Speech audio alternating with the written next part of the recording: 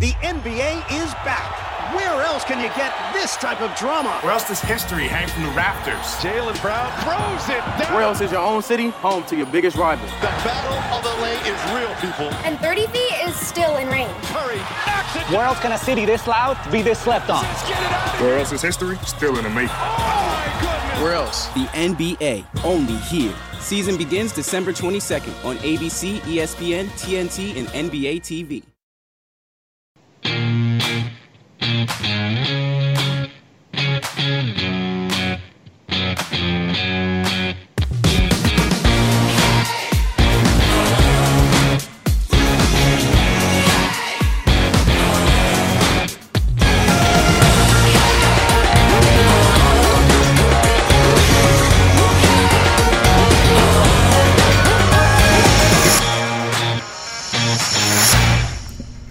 Welcome to Talking Halos. This is Derek C. Apollo with my partners in crime tonight, John Crane and Jared Timms. First getting to Jared. How are you, man?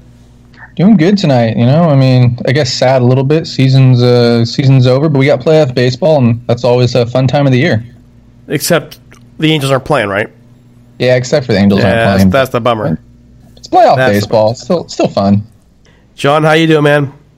I'm good. Yeah, baseball is over in Los Angeles. We don't have any more baseball in Los Angeles till next spring. So that's how I'm looking at it. Baseball's done. It's no baseball in Anaheim. Yeah, Los Angeles. Well, hold on.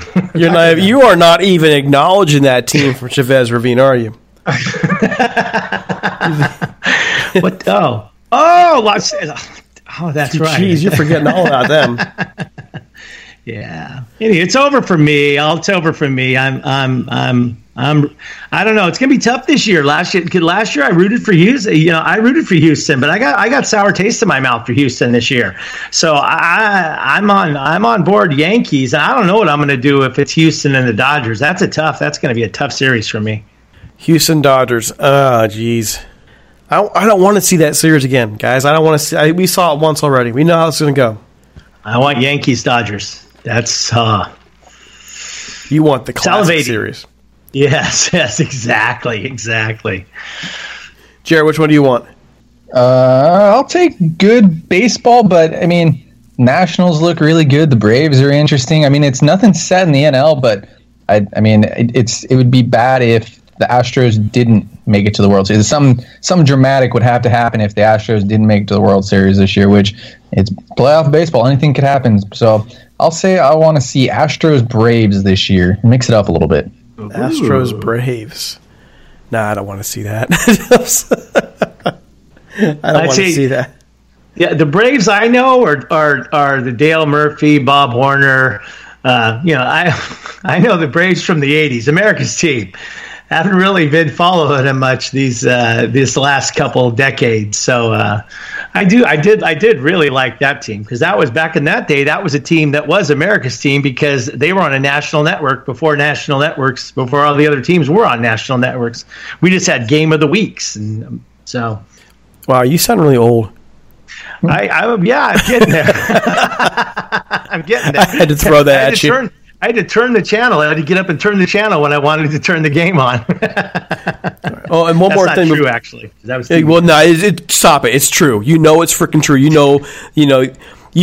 were the guy you were like the Al Bundy character who was sitting in front of the TV, that old couch, and you didn't quite want to reach up to change channels, so you had one of those like cane-looking things with a button push end on it to push the button on the TV.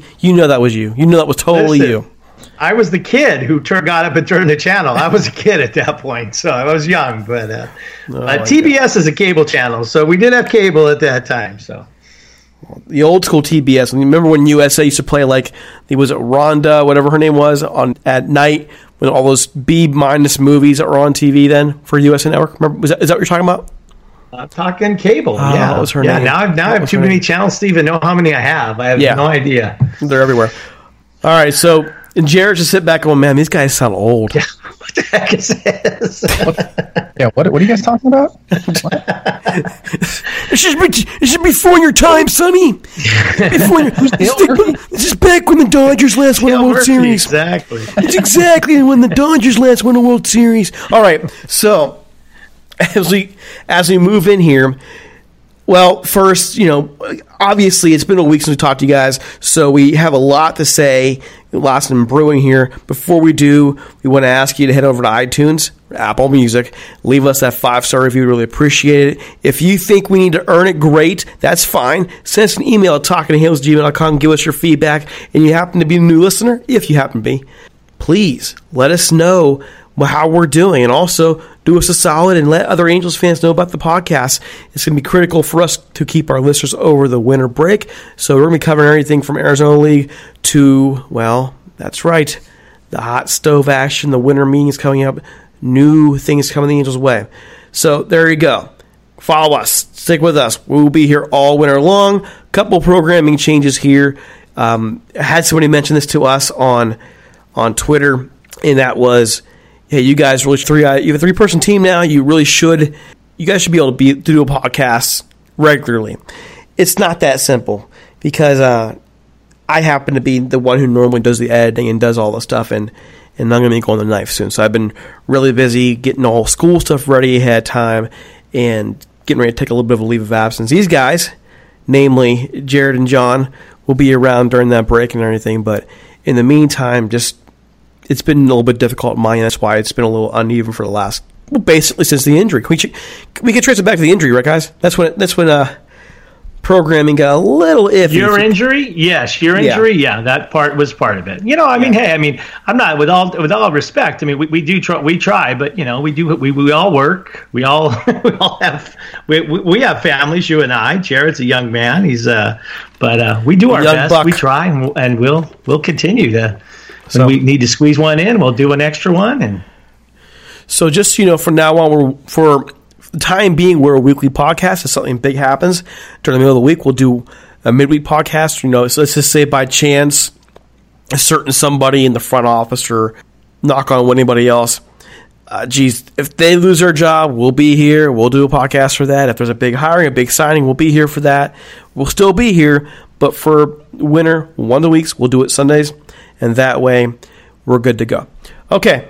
Oh, geez. We were just talking about so much even before the show started. A couple things we want to get to. The basics of it. Angels finished 72-90, 4th in the AL West. Their worst season since, I believe, before Mike Scioscia. Is that correct? Correct. Jared, you being a younger fan, I'm not even sure you remember those first years that Mike Scioscia was in charge. I think you were probably in diapers. But what can you tell us about how this team went 72-90 this year? Well, it's simple. As simple as it gets. The injuries just decimated them. If you stay healthy, this team is at least close to a 500 team, if not better than a 500 team. But the injuries, even dating back to last year, that kind of Ohtani being injured, not being able to pitch hurts. Upton starting off the season on the DL, missing the first 50 games or so of the season hurts. And then finishing off the season, even though the Angels weren't in it, you look at the lineups that they were throwing out there, and it's rough. It was just rough injury wise. And then of course the pitching staff, that whether it's the bullpen was really good early, the starting rotation wasn't great. All the way through, it's going to be something that they're going to need to address this offseason, and I expect them to, as we've talked about many times. But, just all around, it is injuries and no starting pitching is just not a great recipe for success. We've hit on that so many times this year, and the one question I keep seeing get asked, though, is will the Angels actually pull the trigger and get somebody here who can help this team long term and not the bargain bin, quote unquote, deals? And I think while the question is annoying, I do believe it's a fair question to ask because they've really done, well, I wouldn't say they've done a good job. I was about to say, but they did not this year. But overall, they've been out there for the last 3 or 4 years finding bargain bin stuff. And sometimes they work. This year they didn't. And now you're at this point where this team is 72-90, and you've kind of hit a roadblock with as far as you can go with what you have. So, John, I'll start with you. What do you think? Is this something that you see, you really honestly think that beyond 100% doubt that Epler will take a shot on this winter. Beyond a shadow of a doubt, yes, I will. He was shot. Are you saying take a shot? Yeah, absolutely. They took a shot last year. It didn't work. It didn't hit anything, but they did take a shot last year. But this year, they are going to go all out. None of this 1-year contract stuff. This is a game-changing year. They're going to get 2 starters. Hopefully Garrett Cole. That's a dream. They're going to go after catchers. They're going to have results this year. If they don't have results, jaws are just going to be dropped. I mean, the way that people are, so upset, just wanting to. This is. Brad Ausmus, gosh darn it, it's his first season, and he had the pitching was dreadful. And this pitching staff has always been, last year our pitching staff wasn't good. The year before, we had these players that have potential, but they never, God bless Andrew Heaney, God bless Tyler Skaggs, they never really reached ace status. And hopefully Heaney will next year. He'll live up to his potential. But if we can get a couple top-notch pitchers who already have achieved that to add to, and we get a healthy season of Ohtani, we are a better team. That's still a whole bunch of ifs. That's the problem that I would concern me with is if Ohtani, we don't even know how his shoulders will react. We have no idea what kind of pitcher he'll be when he gets back. If they can actually win the sweepstakes for, say, a Cole or somebody else, they still have to do that. And I think sometimes when we're playing armchair quarterback or fantasy guru, we think that we can just trade this person for this person, this person for this one. We can just sign this person. We'll get this player. It's not so cut and dry. Other teams are factors. Other issues are factors as well. And you hope that'll happen. You hope that they'll go out there and spend the money for it, but I still have doubts as to whether or not they can get done. Whether they can get done. Whether they can get done or not. But, Jared, what are your thoughts here? It's interesting that you bring up, the ifs, and it's kind of a battle of winning those ifs, in a way, because you can go to any franchise in the game and say, well, if this happens, then you're a playoff contender, you're a World Series contender, you're going to win the World Series. I mean, you can say that with anybody. You look at the Yankees, if they continue to play this well with the guys they've been given, they're going to go and win a World Series. Or, same thing with the Astros. If Garrett Cole decides to come back, or if he doesn't, or if Zach Greinke ages wrong, or, the Astros they're a great team. They're on it for sure next year. They got a lot of guys older, everything. So the if game is going to be interesting. You guys also brought up the fact that they're going to go out and take some risks. They went out and they're going to go out and do the same thing last year. They were in on everybody last year. The year before, I went back and I looked a little bit, and there wasn't too much out there. I mean, Eric Hosmer, Yu Darvish, those type of guys were out there to go sign the year before in 2018, but there wasn't much out there to go sign. That's when you went and signed Zach Cozart to what was a pretty good deal in my opinion, coming off a good year. So, but yeah, if you're looking at what you think the Angels are going to do this offseason with it, they're gonna go out, and I'm going to continue with my trend that I started a couple podcasts ago. They're going to spend early and spend often, and once those guys are, free agents, or once it becomes official they're free agents, the Angels are going to be in on it. It's going to be, everybody, every pitcher available. Wouldn't surprise me if they were in on outfielders, if they were in on infielders, if they were in on trades. I mean, it's honestly, the Angels are going to be the most fascinating team this offseason to watch, and I'm really excited for it. I mean, as much as the season was great, I think this offseason is going to be even better, and there's going to be a lot of hype going into next season with Ohtani coming back and hopefully some starting pitching. So, well, that's the thing. You're saying fast. I think the Angels are fascinating too, because in my view, right where they are with the farm system right now, they are kind of at a wall. The guys they have that are on the cusp aren't really ready quite yet. We've seen that this month. They're going to be there, at least to be able to contribute at some point here very soon. They'll be ready. The pitchers might take a little longer, but they don't have a whole lot in terms of fully ready major league talent that can get you competing now, that are going to make a difference now. So free agency would serve to fill that gap, and that's why the Angels are so fascinating, because you can see the fix right in front of you. You know what they need to do. Everybody knows what they need to do. The question is whether or not they'll be able to do it, and whether they'll be able to get the guys that they need to get. And by the way, I just want to note that sometimes we, as onlookers, think this is the guy to get. This is the perfect guy to get. And in the end, it's never that way at all. A guy that comes to mind is Dallas Keuchel. So many Angels fans wanted the Angels to get him, but if we think about what the Angels do, what they're looking for in a pitcher right now, was he the right guy for them? Was he? John? No. Well, I think they always look at it. I think they look at it as the one that worked out on another team. Oh, why didn't we get him? Why didn't we get him? They never look at the team who signed the guy who didn't work out and say, well, why didn't we get him? And it's the same. The fans are really, they're really frustrated. I just say that they're really frustrated, and they're throwing out names every day. Calling for, everybody's all excited over Joe Madden, and it's like. I just don't see. I don't see how. Well, let me just ask you, because we were saying if, but if Jared or Derek, if we got added 2 starters this year, let's say we had Dallas Keuchel and somebody, another quality starter this year, do you think we would have made the playoffs? Well, Dallas Keuchel wasn't even that good this year in Atlanta, to be fair. Are you going out, like, if you say, well, in a theory world, like, do you really think we were just 2 starters, like 2 quality starters away? I guess you can't really write it, because Skaggs passing away, it kind of, I don't know if you count that, but I mean, we were on the cusp of making the playoffs at one point in this season, and then it all fell down. And I think that had a lot to do with our pitching. I don't know. Am I wrong or right?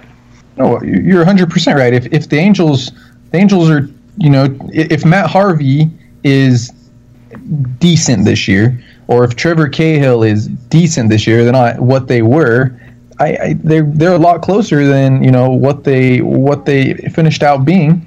I mean, in hindsight, obviously that's the case. But if Matt Harvey is what he was even in Cincinnati last year, he's He's a lot better than what he was in Anaheim.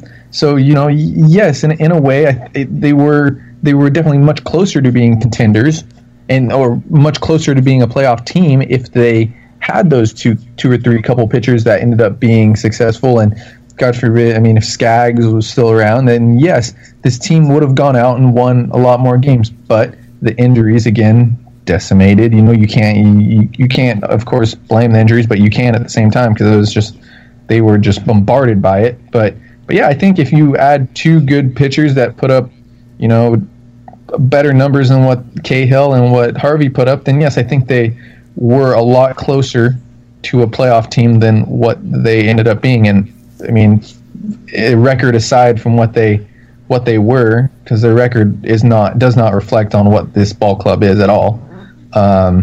Then yes, I think they were a lot closer. I think they probably would have been tied, at a wild card spot when they were 2.5 back going in. I think it was going into the All-Star break, right? I think they would have been a lot closer to that. So do they keep up with? Are they at 90? I don't know how many games. Tampa Bay or Oakland won. I'm kind of off on that, but.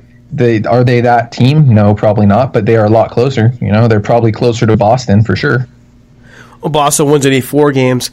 I don't know. I think good pitching takes you deep, and just think of it this way: the Angels finish. The number is 72-90, which means there's a 9-game breaker there. If 9 games go the Angels' way, they're a 500 team. Now, I can look at the course of August and September without most of their stars, without Shohei and Trout and Upton, all those guys, they all go out, they're gone. I could see that 9 games being made up and them being around 500 team. Actually, pretty easily. Here's the problem. The pitching was still horrible. The pitching being that bad, you can't really expect more than that. actually, considering the fact they went 7-2-9 with as bad as his pitching staff was, I think it's a credit, honestly. People are going to think I'm nuts. They're going to think I'm crazy.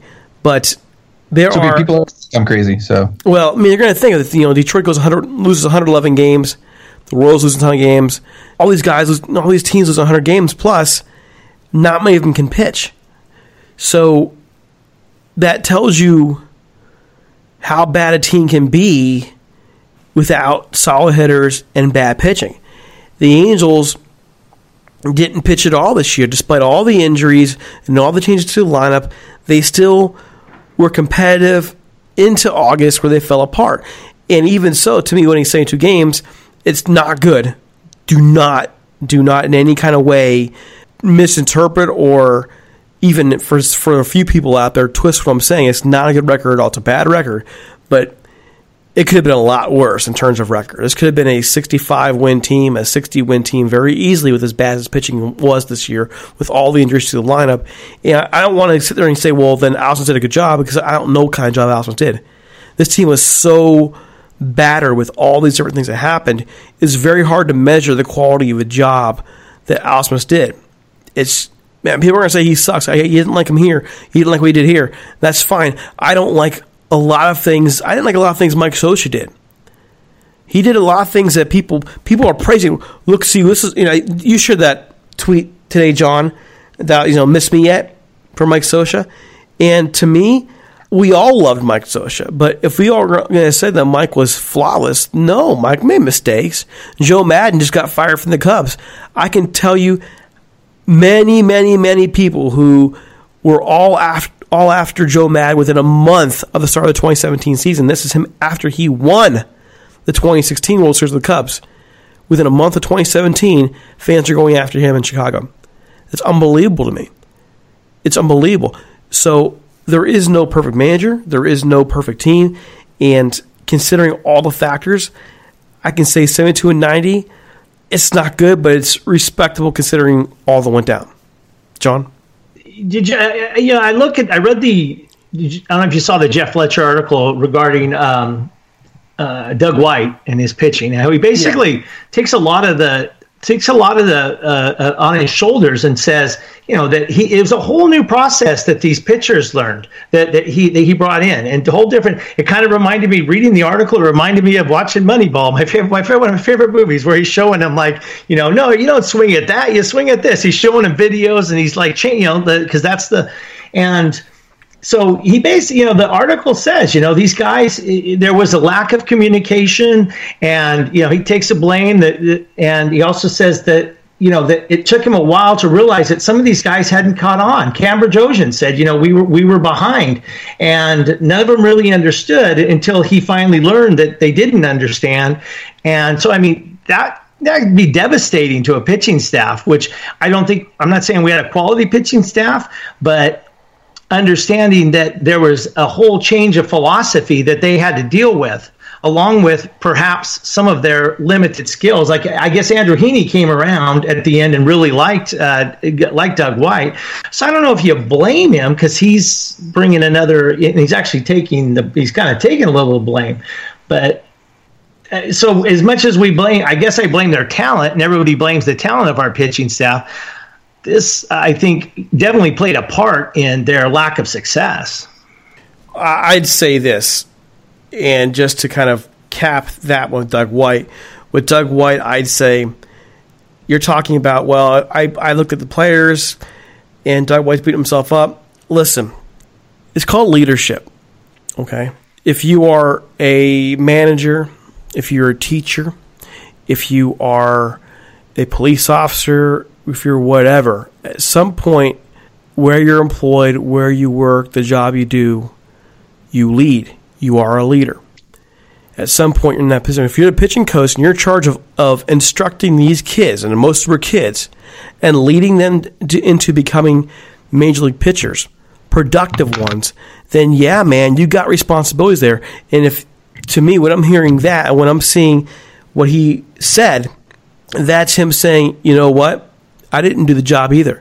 And he's right to say that.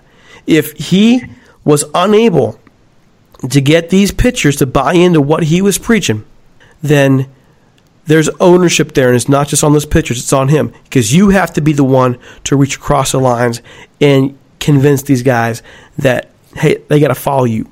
They got to follow you down that path. So, I don't want to be too hard on Doug White because you are putting a new system in, but he's the pitching coach. That's his job. It's his job, and it's his job to get them to buy in, period. End of story.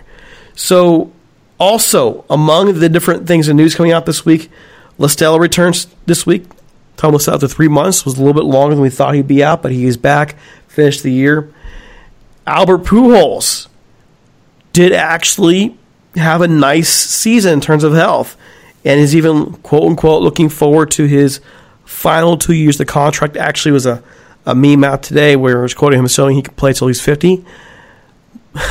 Jared, how do you feel about Albert playing till he's 50?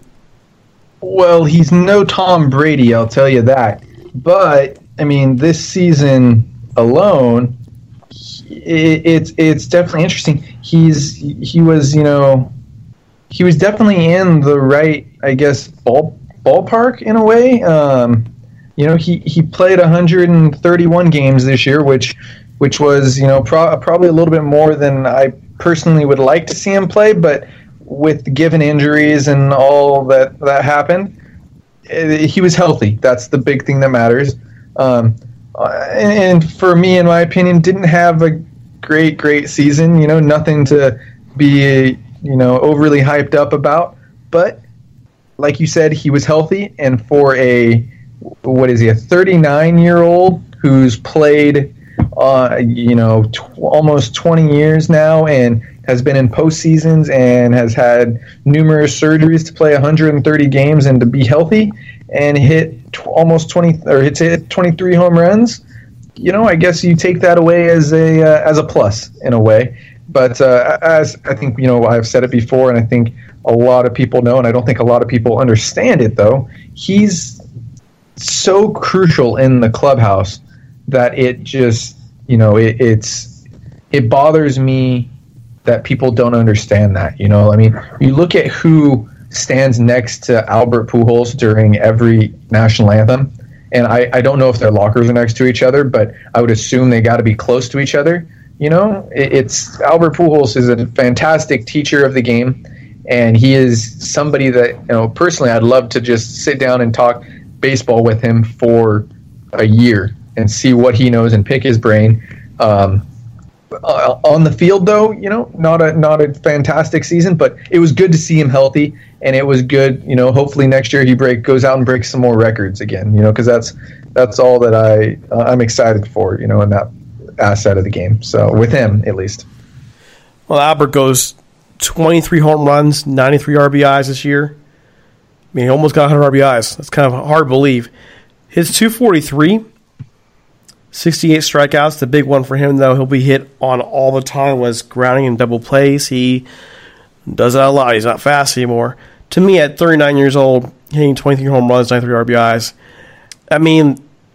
that's wonderful. It's the batting average that's concerning me. At 243, you want him hit a little higher. And I know we're not a batting average league anymore. I know that we're not.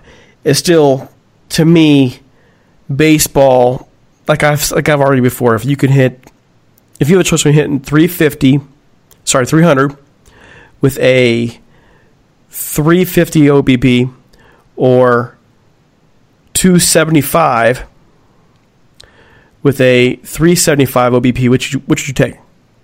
I don't. That's a tough one for me. John, what do you got on that? Give me the numbers again, Derek. All right, 300, the 300 batting average with 350 OBP versus 275 batting average with a .375 OBP. I guess I'll go with the on base, right? Yeah, I'll go with the second one, right? Yeah, I'm going with hitting. Yeah. Because if you have a higher OBP and lower average, that means you're getting more walks. It's great, wonderful, you're on base more. But when you're putting the ball in play and you're on base more that way, you're moving the baseball. If there are runners ahead of you, you're moving those runners more than just taking a walk. That tells me you're getting more, because you're not always unless you're a 100% singles guy. I'm going to take the batting average every time. And pitchers for you more, by the way, if you're a 300 guy versus 275. So a 243 hitter versus a 275 hitter, same thing is what I'm looking at. I'm looking at 243 with all those grounders into double plays. At some point here, I really wonder overall if that 23 home runs and 93 RBI are worth it. See, the problem with Albert Pujols is not who's Justin Bour, who have we put on first base that is better than Albert Pujols? Not me. He's a solid player. For his salary is the problem. So if we could just get rid of his salary, would we have as much a problem with having Albert on first base? I'm sure there are people who do, but gosh darn, the guy, it tries. The guy hustles. He runs when he can't run, but you can tell he's running as hard as he possibly can. And again, the intangibles that Jared just mentioned again, that I also see, I see him standing on the field right next to Mike Trout. It's just his salary. Yes, if we could get rid of him, we could go get somebody who has similar stats to him and another pitcher, or whatever we're going to do with all that money. That the money is the issue. It's not necessary. He had a decent season for a first baseman for the Angels. Jared, he ranked dead last amongst qualified first basemen in Fangraphs WAR. He had a negative 0.4 WAR. You can take that how you want. But like I said, ranked dead last in that category. And over the past 5 years, he's put up a negative 0.2 Fangraphs WAR. So, it's tough to justify the contract. I'm not saying at all that the intangibles are worth that contract. It just helps. It helps me sleep at night a little bit, knowing that the best player on base in the world stands next to Albert Pujols and trusts Albert Pujols with what he's talking about. But all in all, not a fantastic season for Albert. He was, I can almost guarantee you, he was the guy around the clubhouse when Skaggs passed. He was the guy everybody was looking towards. Him and Mike Trout were the two guys I can almost guarantee that everybody was looking towards. And so that's you can take that how you want. I think that Pujols played a bigger role than off the field this year and in the clubhouse than he did on the field. But like I said, the contract doesn't justify. Justify. But that's not his fault. It's kind of the Kobe Bryant final season. I mean, they offered him the contract, and he took the contract, and the expectation was to make the money at the beginning, to have the worth of it at the end, and we knew it was kind of going to be like this at the end. I just wish fans could get over that. Well, he's pretty much announced it. I ain't going anywhere. I'm finishing out my contract. So I don't know. You never know that things change in a heartbeat. But I'll say this. Two things. Don't forget what C.J. Wilson told us about contracts. And this is something that Major League Baseball teams do all the time. They backload them. And in a lot of ways, it makes sense. Could they afford to pay out this kind of money 10 years ago? Probably not. Can they afford it now? Yeah. But the second part of it, too, is you bring up things like WAR, and a -4 in WAR. But you know what?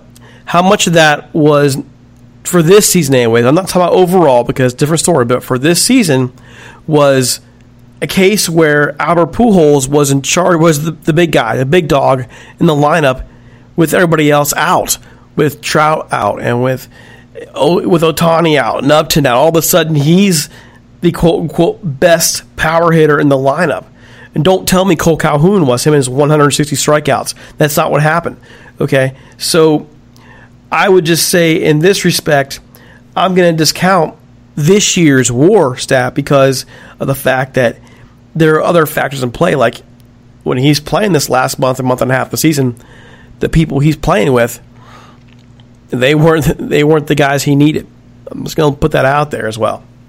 Well, doesn't it hurt him more when he's got guys around him that because he's not going to get I guess he's going to get pitched to either way, because if you're the only guy in the lineup like he was the last month or so, and he wasn't great or anything.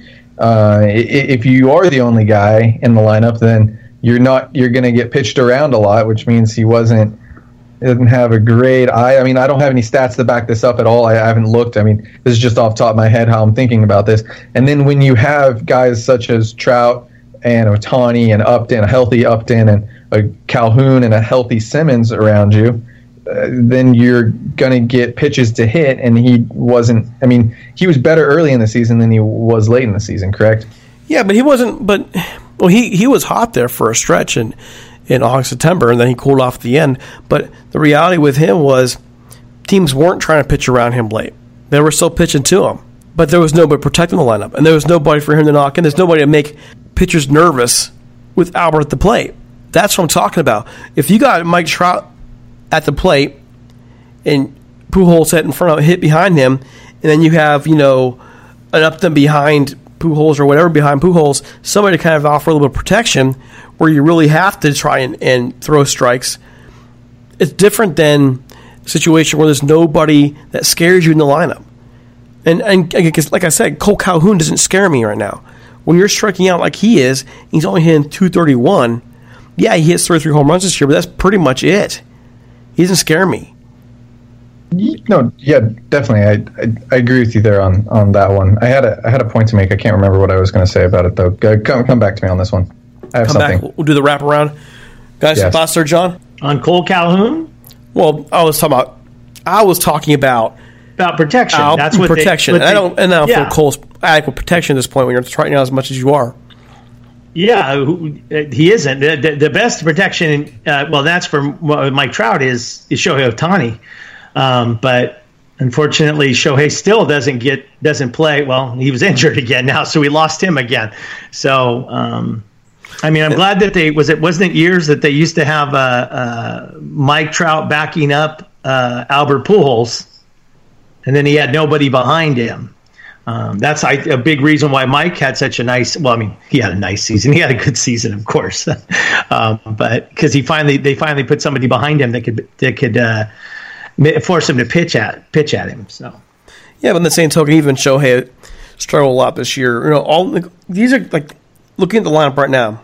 The following players struck out more than 100 times: Mike Trout 120, Shohei Ohtani in only 384 at bats. By the way, 110 strikeouts. Goodwin with 135 games, 126. Calhoun with 160. That's a lot of strikeouts for a team that was supposedly a contact team and very hard to strike out the rest of the year. But then you look at the rest of the staff, the rest of the team, and you can see it was the other guys in the lineup that were being more, I can't get the words out tonight. Shall I say mature? Like Simba strikes out this year 36 times and 395 at-bats. That's pretty impressive. 591 at-bats for David Fletcher, 62 strikeouts. 287 at-bats for Tommy La Stella, 27 strikeouts. You need those guys in the lineup every day to kind of offer that kind of protection for the bigwig guys in terms of free outs, because these guys aren't going to strike out often. And that was the kind of year it was. You had power on one end, and only a couple of those guys hit for average. Everybody else is striking out and struggling to keep the ball in play, at least offensively. And then, of course, we know pitching problems.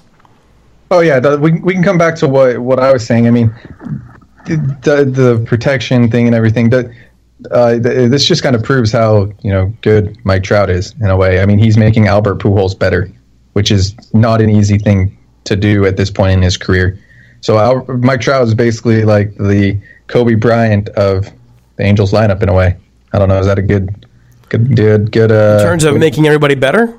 Yeah, I mean, think about Kobe makes everybody better. You lost me there. I mean, Kobe was making his teams, but I mean, LeBron the same way. I mean, they might not put up the same stats as everybody, but they're making the guys around them better. Kobe, LeBron, those guys. They were the ones, the point guards. The guys who yes, they shot a lot, but they made the guys around that team better. And in a way, I guess I'm going to bring this back almost to the MVP in a way, Mike Trout made his team better for this reason. I mean, you look at when Trout's in the lineup compared to when Trout's not in the lineup, the offense is just not nearly as good. Where, I mean, you take a Bregman in a way, I guess I'm kind of going off in a tangent in a different direction here, but you take Bregman or you take LeMahieu or anybody who you want to take out of out of any of their lineups, and they're probably still doing decently well, right? Well, yeah, I think decently well, but it's just one of those things that there's just, in football, it's a 53-man roster with a 46-man active. In basketball, it's 11 guys, okay? On a baseball team, it's 25. It's really hard to measure, well, Kobe this and LeBron this and make these guys better, because when there's 25 players out there in the field for a baseball team, it's a lot to really say, especially when you have two different aspects in pitching and hitting. I'd say this. He made the lineup much more impressive than this if it was the average baseball player. Mike Trout makes everybody zone in on him when he's at the plate, when he's on the base paths, when he's coming up to the plate. And he changes the entire aspect of the game. So when Mike Trout's out, with this Angels team, there's no way to survive without him. That's how I would view it. I wouldn't say it as he makes everybody better. Overall as a team, he makes that aspect of the team that much better. And without him, they weren't right. They just weren't right. Yeah, no, definitely. And then on the strikeouts, question for you guys: where do you think the Angels ranked this year in strikeouts amongst the league? John, I'll say second. In strikeouts, like offensive strikeouts, not pitching strikeouts, but guys who struck out. Sorry. Oh well, I still you don't. Oh. Okay, you got I think me. they I'll were. say fifth. I'll say fifth. What and most strikeouts or fewest strikeouts? I don't know what you're. Are you saying fewer strikeouts? The most strikeouts or the least? Yes. Yeah, most strikeouts. Where do you think they ranked? The top half, bottom half, middle half. I mean, where in terms of most strikeouts, I'd say probably the bottom half. Like last I checked, they were second or third lowest in the league. I think I get where you're going with that question, but are we right towards the bottom of the league in terms of most strikeouts?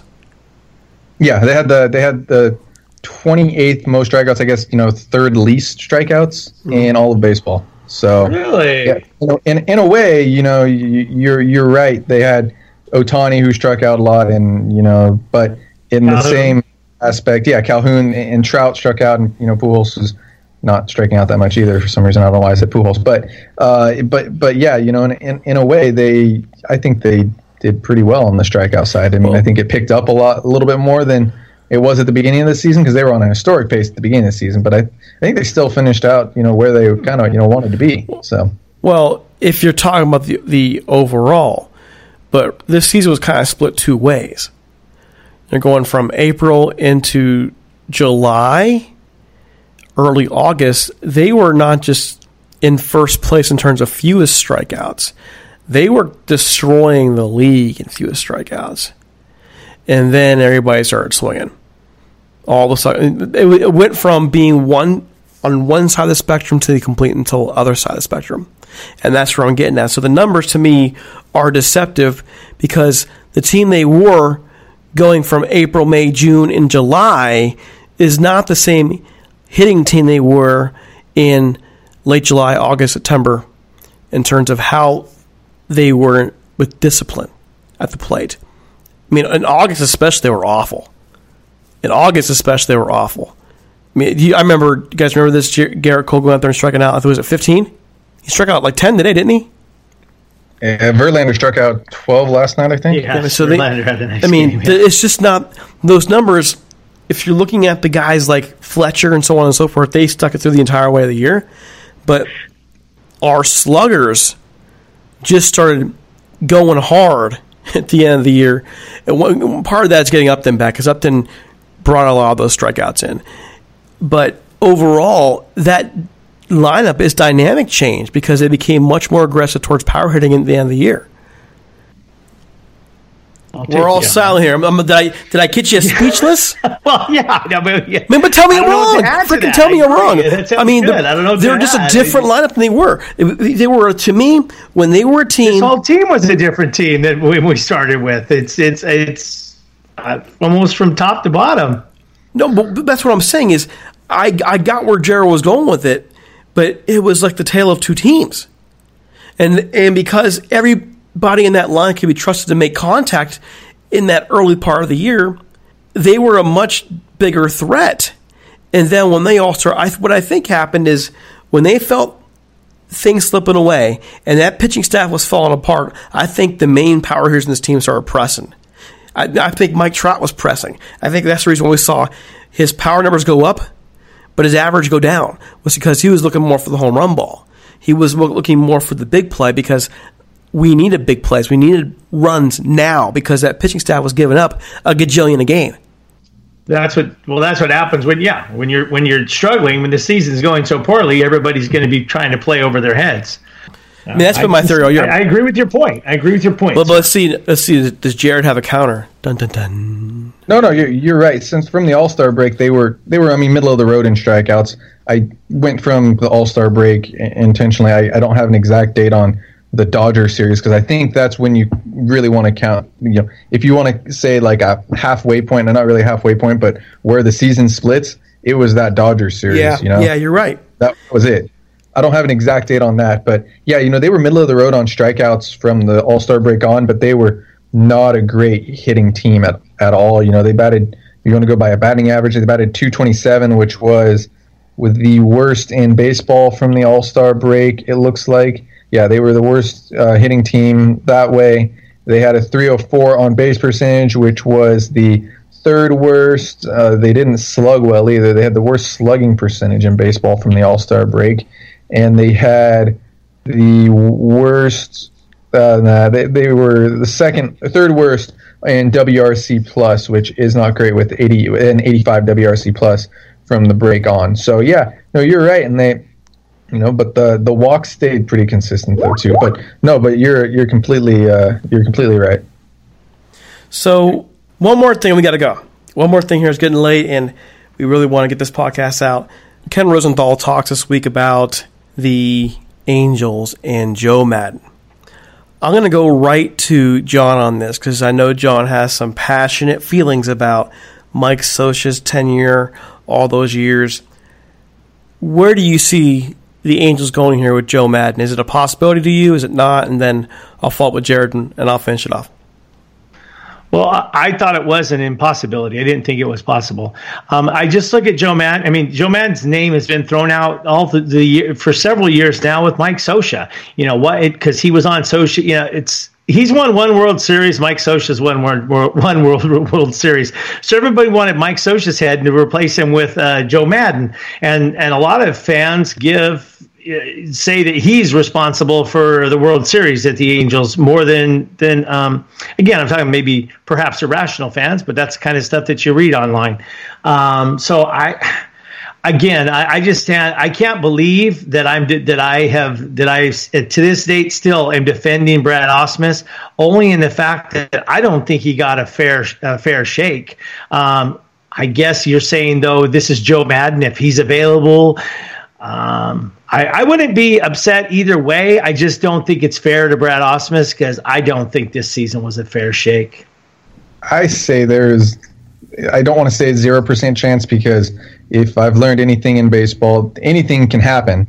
But there's pretty dang close to a 0% chance of anything like this happening. Does it make sense? Maybe kind of, but I just don't see it happening at all. What Rosenthal came out with, trading of Brad Ausmus makes more sense than just bringing Maddon in like that. But yeah, it's I don't see it. I give it like a 1% chance. I'm not seeing it as much as the fans want it. And as much as Artie might want to win right now, I don't think it's the right move. I don't think it's a smart move. I don't see it at all. Expand on trade. That's interesting. Trade the manager? I think Peter Gammons brought it up, and it's an interesting scenario because according to him, the Padres wanted Ausmus a couple years ago.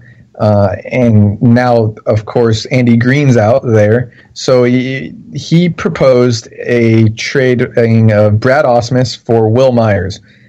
I haven't looked into Will Myers very much. I know the contract is pretty not ideal, and I don't know if the Angels would want to take that on, especially since they need pitching, but it's interesting to say the least. I don't think it's happening. I can't even remember the last time really a manager's got traded. It's been such a long time. I don't know. It might have been Ozzie Guillen, I think, right? I could be wrong. Ozzie Guillen down to Miami, maybe? I don't remember. I think it was that, though. I think it was Ozzie. It was, wasn't it? Okay. Yeah, I just don't see it happening. It's interesting, though. It's an interesting concept, but I just don't think the Angels are in that type of role. I think Billy Epler breeded, in a way, Brad Ausmus as an assistant GM to do what he thought was right and how this organization or how this team was built to win. I think that, unfortunately, under the circumstances that he didn't get the fair shake, like you said, and I totally agree with that. And I don't see a managerial change happening. And I think we would have already heard about it, to be honest. I think that it would have came out today if they wanted to change managers. So I don't think it comes out today if they're going to change managers. I think that it can happen in the blink of an eye. Clint Hurdle can tell you that. When a couple of days ago he was told he was staying and now he's being fired. I look at it this way. It's really about who's out there. And everybody's pointing at Joe Maddon. Like, Joe Maddon's the guy. He was the one who came up with this organization and did much of the scouting and did much of the development, did much of all this stuff. And they're absolutely right. But since then, this organization has gone in a different direction. One more that's focused on analytics and not on the old quote-unquote social way of doing things. And it's difficult for me to think that a 65-year-old Joe Maddon is going to want to come back to the Angels when their current philosophy is more about mixing analytics with the old-time feel than just where Joe Maddon was from. Now, I'm not saying Joe Maddon isn't into analytics, but it's still a differing philosophy in terms of where he came from. That's what would concern me about Maddon. I think that's why so many people are considering Maddon as, yes, it's a given, Angels, when I don't think that's the case. I don't think it's the case at all. It's a different philosophy between the two sides, and the only way that Maddon would ever be an Angels manager at this point would be if the Angels were willing to bend a little bit, and Maddon were really willing to bend quite a bit, because the Angels just can't abandon the philosophies they've been going towards, especially since that's the same direction that baseball is going. And also, one more thing is, do the Angels really want to bring in a 65-year-old manager at this point when you have a large young core on its way to the majors now? This team is getting younger. It's getting younger quickly. And do you want a younger manager that can help work with them, or do you want this guy who's not going to be there for very long? Joe Maddon, again, 65 years old. He's not managing forever. He's not going to be around for 15, 20 years. You would get maybe 5 good years out of him, maybe a little more, and then he's going to be going down his road as well. So I'm just saying, to me, the shoe doesn't fit right now. It just doesn't fit. Yeah, I mean, if I could say one more thing on this, I think that Billy Epler and Theo Epstein are more similar than most people realize, and I think that Joe Maddon would understand what the philosophy is, and starting over new and all that.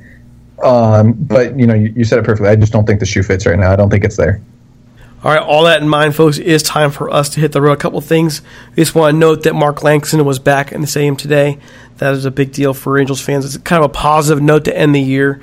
We almost lost Mark from the Angels family.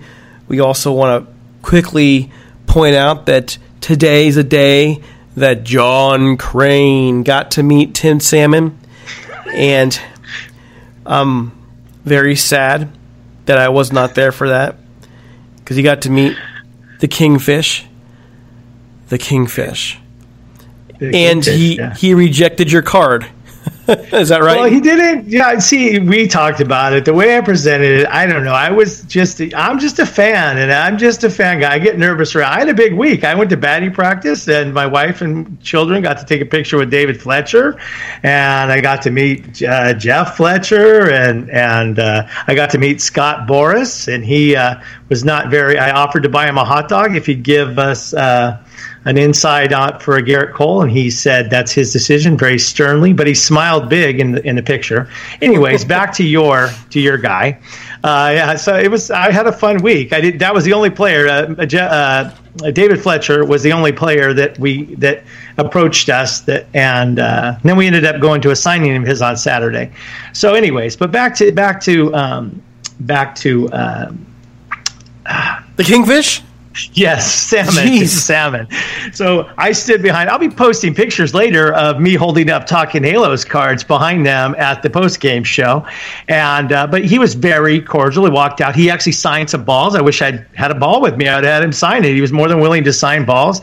And then me, I'm such a fan guy. I'm so nervous and shaking and stuff. I had one of our cards, and I was just going to say, hey, if you want to be, if you had a half hour during the off season, and as soon as he saw the card, he recoiled and he was like, no. And I was like, eh. But so I put the card back, and he was like, no. And then so I didn't even really get to mention what I just to invite him on the show. But he was very cordial, as you'll see in the picture. Anybody who goes to our website, to our Twitter site, you'll see me standing next to a very handsome, smiling Tim Salmon, Kingfish. And so I had a big week. He probably had no idea what that card really was. He probably had no idea you're talking about it from the podcast. He never saw the card. He never really saw the card. So you were trying to sell him something or something, yeah. Yes. I think he thought I was wanted him to endorse something or something like that. He really didn't get to see the card. So, no, I don't judge him on it at all, but I didn't push it. I was just happy. He was very nice, and like I said, he signed balls. He was a first-class guy. That he is. Jared, out of curiosity, who was your Angels hero growing up? Angels hero growing up? I mean, I guess I kind of, in a way, I went to church with Rex Hudler, so he was always a guy that I looked up to, a guy that my dad made me model the game after, because, I never saw Rex play, but my dad said he was always 100% everywhere he went, and in the press box you can tell he's kind of the same way, so in a way, Rex was, a big influence in my game. But, if I had to, really, have an influence, Pedro Martinez or Roger Clemens were big. I know they're not Angels guys, but those guys were big on, how I pitched and such. So probably those three were the three biggest, for me. So Wait, Roger Clemens. So among your influences with Roger Clemens would have been, a certain steroid cream? No. If you guys see me, I'm 6 foot, $170 soaking wet, with shoes on. So I'm not. There's no steroids going on here. But he was just, both him and Pedro were both fantastic pitchers. I kind of modeled how I pitched, my windup after both of them in a way, and it seemed to work a little bit. So. I miss the Wonder Dog. He was Rex Hudler. He was such a high energy guy. He was so fun when he was in the booth with us. He brought a lot of energy to the and to the team. I do miss him. Well, I miss him in the booth too. But that said, the guys that the Angels have in the booth now are outstanding. Oh, absolutely. I wasn't saying. I didn't say you were. I just want to point out, because as much as I miss Rex and so on, I remember Rex though. Sometimes he was a little over the top. Sometimes he was off when he had his announcements. His commentary was sometimes just off. Like, it didn't make sense. With Terry and Mark, and man, those guys are outstanding, dude. Gooby, all those guys are just really, really among the best in the league. And so the Angels are blessed over the course of not just this tenure, but Rex's tenure overall, to have had a really great announce team. And they have always been very good. You don't realize how good they are. I enjoy guys who just jump all over the place, kind of sporadic. You never know what they're going to say, and they kind of sound disorganized. I think that's a good addition to any podcast. I think you're talking about you're modeling yourself here. All right, so here we go, folks. It's time for us to go. Thanks for tuning in. Sorry for the brief disappearance. We'll see you all next Sunday. Before we do go, though, if we are looking for sponsors, and if you do like what we do and you'd like to do some business with us, reach out to us at talkinghalos@gmail.com, and you can also leave a voicemail at 657-666-5453. Leave your name, number, we'll get back to you. Also, we're part of the Big Heads Media Podcast Network. Check out this promo from Big Heads Media on their latest podcast. Here it is.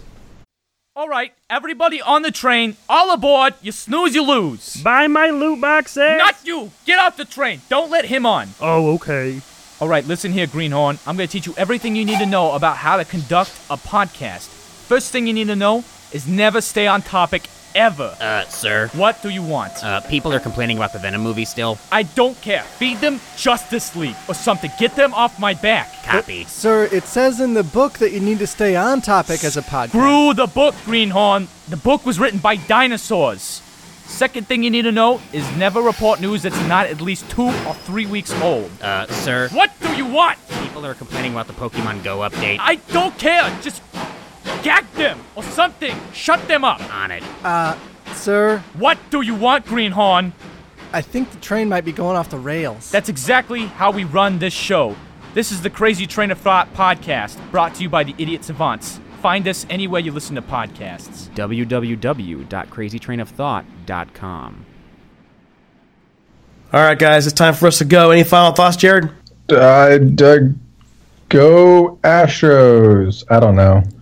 That's tough to say that. Go Braves, I guess. If I had to pick two, I said at the beginning, that's what the World Series I want. So go Astros, go Braves, go win a World Series. Somebody's going to win, right? I bet somebody will win. I'm a little salty about the Astros after the whole LaCroix thing. I'm not going to lie. I'm still salty about it. Nick. I said go Astros. You know where I'm going, Derek. Where am I going? Come on. Who am I rooting for in this World Series? Yankees. There you go, Yankees. All and right. The Dodgers would be a sweet team to take down. But I'm actually a guy who would actually just prefer the Dodgers get eliminated before the World Series. But it would sure be nice if it was the Dodgers-Yankees. I'd enjoy that World Series. But yeah, I'm going Yankees. I don't know who's going to win this thing. I think it's tough to pick this year. But a team, none of you guys talked about that. I'm really shooting for here is the Twins. 101 wins. They gave teams a lot of problems this year that they can hit the cover off a ball. I like watching the Twins. So there you go. I'll be the different guy here. Don't forget to follow us on Twitter at Talkin' Halos. You can also search for our page on Facebook. You can find me, Derek C. Paul at DC Paul. You can find John at JScreenJohn and Jared Timms at Jared_Timms. Don't forget Jared's work over there at Diamond Digest, folks. Good stuff. I promise. We're also available on Apple Music, Spreaker, you name it, we're there. So for all the team here, John, Jared, this is Derek C. Paul saying take it easy. We'll talk to you next Sunday unless someone gets fired. We're out.